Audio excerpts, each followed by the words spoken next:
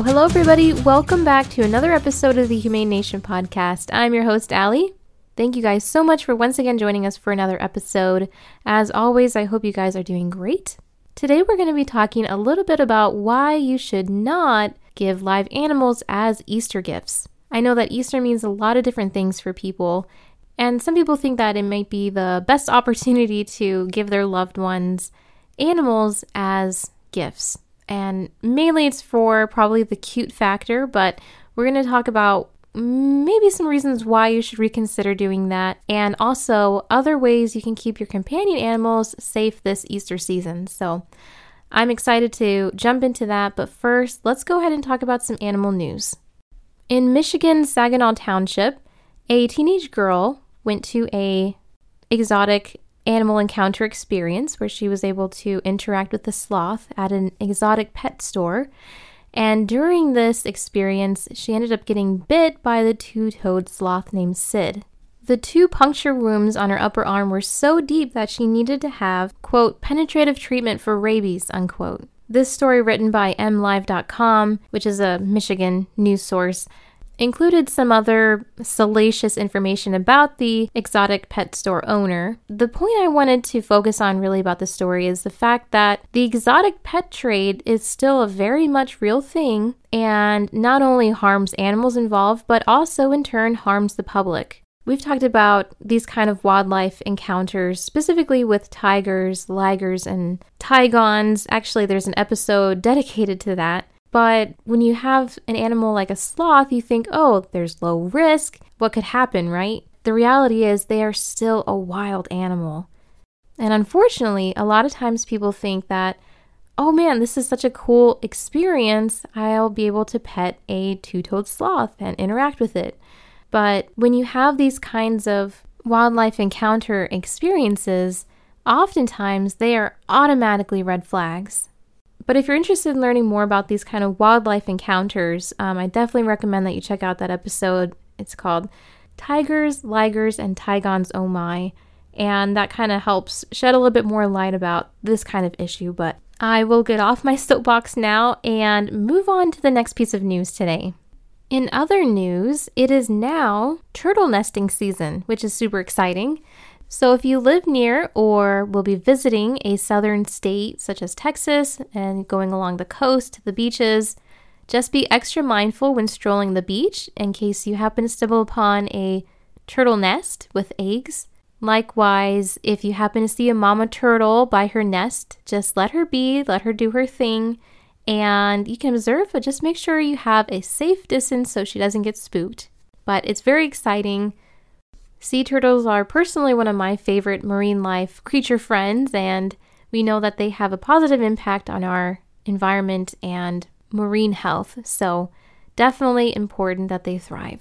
All right, you guys, that wraps up our news section. Let's go ahead and jump into today's topic. Wow, I can't believe that it's already Easter time. I don't know about for you, but this year is flying by. Easter is just one of those holidays where, people really have different takes and views on how to celebrate, the reason for Easter and everything. But with, new life springing up all around us and baby animals coming into the picture now with baby chicks and baby birds and bunnies, it all seems to tie in together, and for a lot of people, Easter just equals cute rabbits, chicks, candy, Easter baskets, and all the things. Easter bunny, all of that. So people kind of use this as an opportunity to buy a bunny or buy baby ducklings or chicks and give them as gifts. And I think a lot of it has to do with the cute factor. And for some people, maybe even bragging rights, like, oh, look what we got our kids for Easter, The thing is, though, and, the reason why I wanted to talk about it is because obviously Easter's coming up. It's this weekend. But also, if you remember, and if you've listened to the previous episode with Ryan and Molly from Little Woods Animal Sanctuary, Ryan touched a little bit on this subject when talking about their resident Helen. because Helen was most likely an Easter chick that ended up being dumped afterwards. And so this is why I wanted to bring it up, because after Easter rolls around, there ends up being this phenomenon of chicks, ducks, rabbits being ditched because people realize, oh wow, they're actually more work than I anticipated. And don't get me wrong, I understand that chicks and ducklings and bunnies are super cute, but that does not mean that now we have the rite of passage to just give them as a gift without doing the research it takes to raise them up properly so that they can have a great quality of life. Because ultimately, once you make that decision, whether it is for your own kids or for someone else's kids, that animal is now in their care and their responsibility. Well, oftentimes adults might think that now it's the children's responsibility, but it's still the adult's responsibility to make sure that the animal is being properly taken care of. Because it's not just for one day, it's for the rest of that animal's life. And so these are just kind of the things that I want us to be thinking about and, having in the back of our minds as we're going through this episode, because there may be somebody that or maybe you've thought about it for your own kids, and we just want to make sure that people have the information they need before making a decision like that. So I really like the points that the SavvySitter.org page had, and I'm going to be sharing some of them while also adding in my own 2 cents about it. But the first reason why you should be cautious or highly considerate when thinking about adding an animal to your family during the season, whether that be a rabbit or a chick, is that they are a big responsibility. Rabbits are very cute. I've had the honor of having 2 companion rabbits in my life. The first companion rabbit I had was named Kimmy. When she came home, I was probably in 6th or 7th grade, and young Allie did not know what she was getting herself into at that point.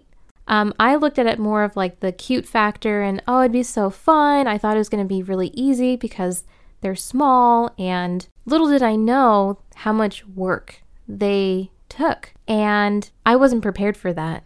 By the time Wilbur came along in our lives, which if you're not sure who Wilbur is, I've talked about him in previous episodes. Wilbur came to us kind of on a hospice care term, and he was a little guy, very small rabbit. He was special needs, and sadly we had to say goodbye to him last September because he just was declining really fast and he no longer had the quality of life that he once had.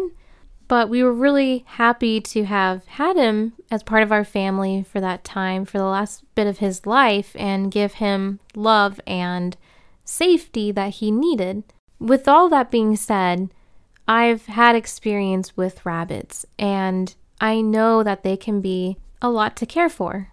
Something to also keep in mind is that they are prey animals, and so if they're scared because, your children may be loud or may not know how to properly handle a rabbit, they can kick, they can bite, they can hide, and ultimately be really stressed.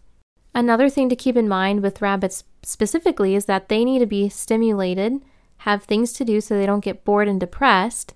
They often like to be with a friend, another rabbit friend, and their teeth keep growing. So you have to provide safe, rabbit-approved things that they can chew on, or at least make sure that their diet is including hay so that they can have that to help grind down their teeth a little bit more. And so it's just, there's a lot to think about with rabbits. Another thing to think about is, and this is just still within the realm of big responsibility, is you have to figure out where they're going to be living. Are they going to be living indoors? Where indoors? Are they going to be in a high stress environment inside? Or are you going to have them in a hutch outside? Are they going to be warm enough in the hutch? Are they going to be cool enough in the summertime? Another thing to consider is the hutch going to be predator proof? And this is the same kind of questions that you'd need to ask yourself if you were bringing in a chick into the family.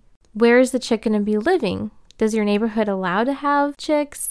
Are you going to be able to make a safe coop that's predator proof? These are just some of the things to think about in regards to rabbits and chicks, which turn into chickens, as being big responsibilities. One more thing I want to talk about in regards to the responsibility aspect of having a rabbit or a chick is the fact that you need to find a rabbit-savvy vet and a chicken-savvy vet, because at least in my area here in Michigan, rabbits are considered exotic. And so there are several vets in my local area that actually aren't familiar with rabbits because of the fact that they are considered exotic. And so when we first took Wilbur to the vet, it was awful. One of the worst experiences I've ever had at a vet because he was not rabbit savvy. I did some more research around and I ended up taking him to a different vet who is familiar with exotics and does know rabbits, and he was phenomenal, absolutely amazing. And it makes a huge light and day difference when you can find a knowledgeable vet. And the same thing goes for chickens. Is there a vet in your local area that knows all about chickens and can help you when random things come up? That's just another aspect of thinking about the big picture of having a rabbit or a chick as an Easter gift. The next point that the website brings up is the fact that this gets expensive between the food, the vet bills, which will inevitably happen, the pet care supplies, habitat supplies, plus take into consideration the fact that now we have inflation, and so all of those things just are more expensive now. Can you financially swing it? Can you and your family afford to meet the needs of a rabbit or a chick? Can you financially afford to find a coop or build a coop or a hutch that will protect a chick or a rabbit from predators and from the weather? Can you financially commit to a rabbit for the next 8 to 12 years, which is about the average lifespan of a domestic rabbit? All of these questions are things that you should ask yourself, not only if you're thinking about adding in a companion animal for Easter time, like a rabbit or a chick, but any kind of companion animal, whether that be a rabbit or a cat. These are the two big things that should be thought about when considering to add a rabbit or a chick or a duckling as an Easter gift. Responsibility, knowing and acknowledging the fact that it's going to take a lot of work, and being ready financially too. Both of those are huge things to consider when thinking about this. But as we wrap up, I just want to share one more thing, and that is just a general pet safety during Easter time, between the Easter baskets and the candy and the spring flowers, just a general PSA for Easter time and pet safety. This Easter, you might find yourself surrounded by beautiful spring flowers such as tulips and lilies and daffodils. And just a reminder that these flowers, though pretty and super happy and springy, are actually toxic to your cats and dogs. So just be mindful that they do not have access to eat them, and be careful on your walks outside, or if you're given flowers as gifts, make sure that they have a safe place that your pets won't be able to get to. In regards to the Easter baskets, the little plastic fake grass that you might have in your Easter baskets for your kids, being mindful that your dogs or cats do not ingest any of this, because this can actually cause a blockage in the intestines. And so that will be obviously a major concern and emergency. So just being mindful of that. One more thing is the chocolate. As you know, chocolate is toxic to dogs. Oftentimes they have to eat large quantities, but still it's not something that we want to experiment or mess with. Same thing with cats. We want to make sure that they do not have access to the chocolate or other candy often found in Easter baskets. So just a little shout out for pet safety during this holiday season of Easter time.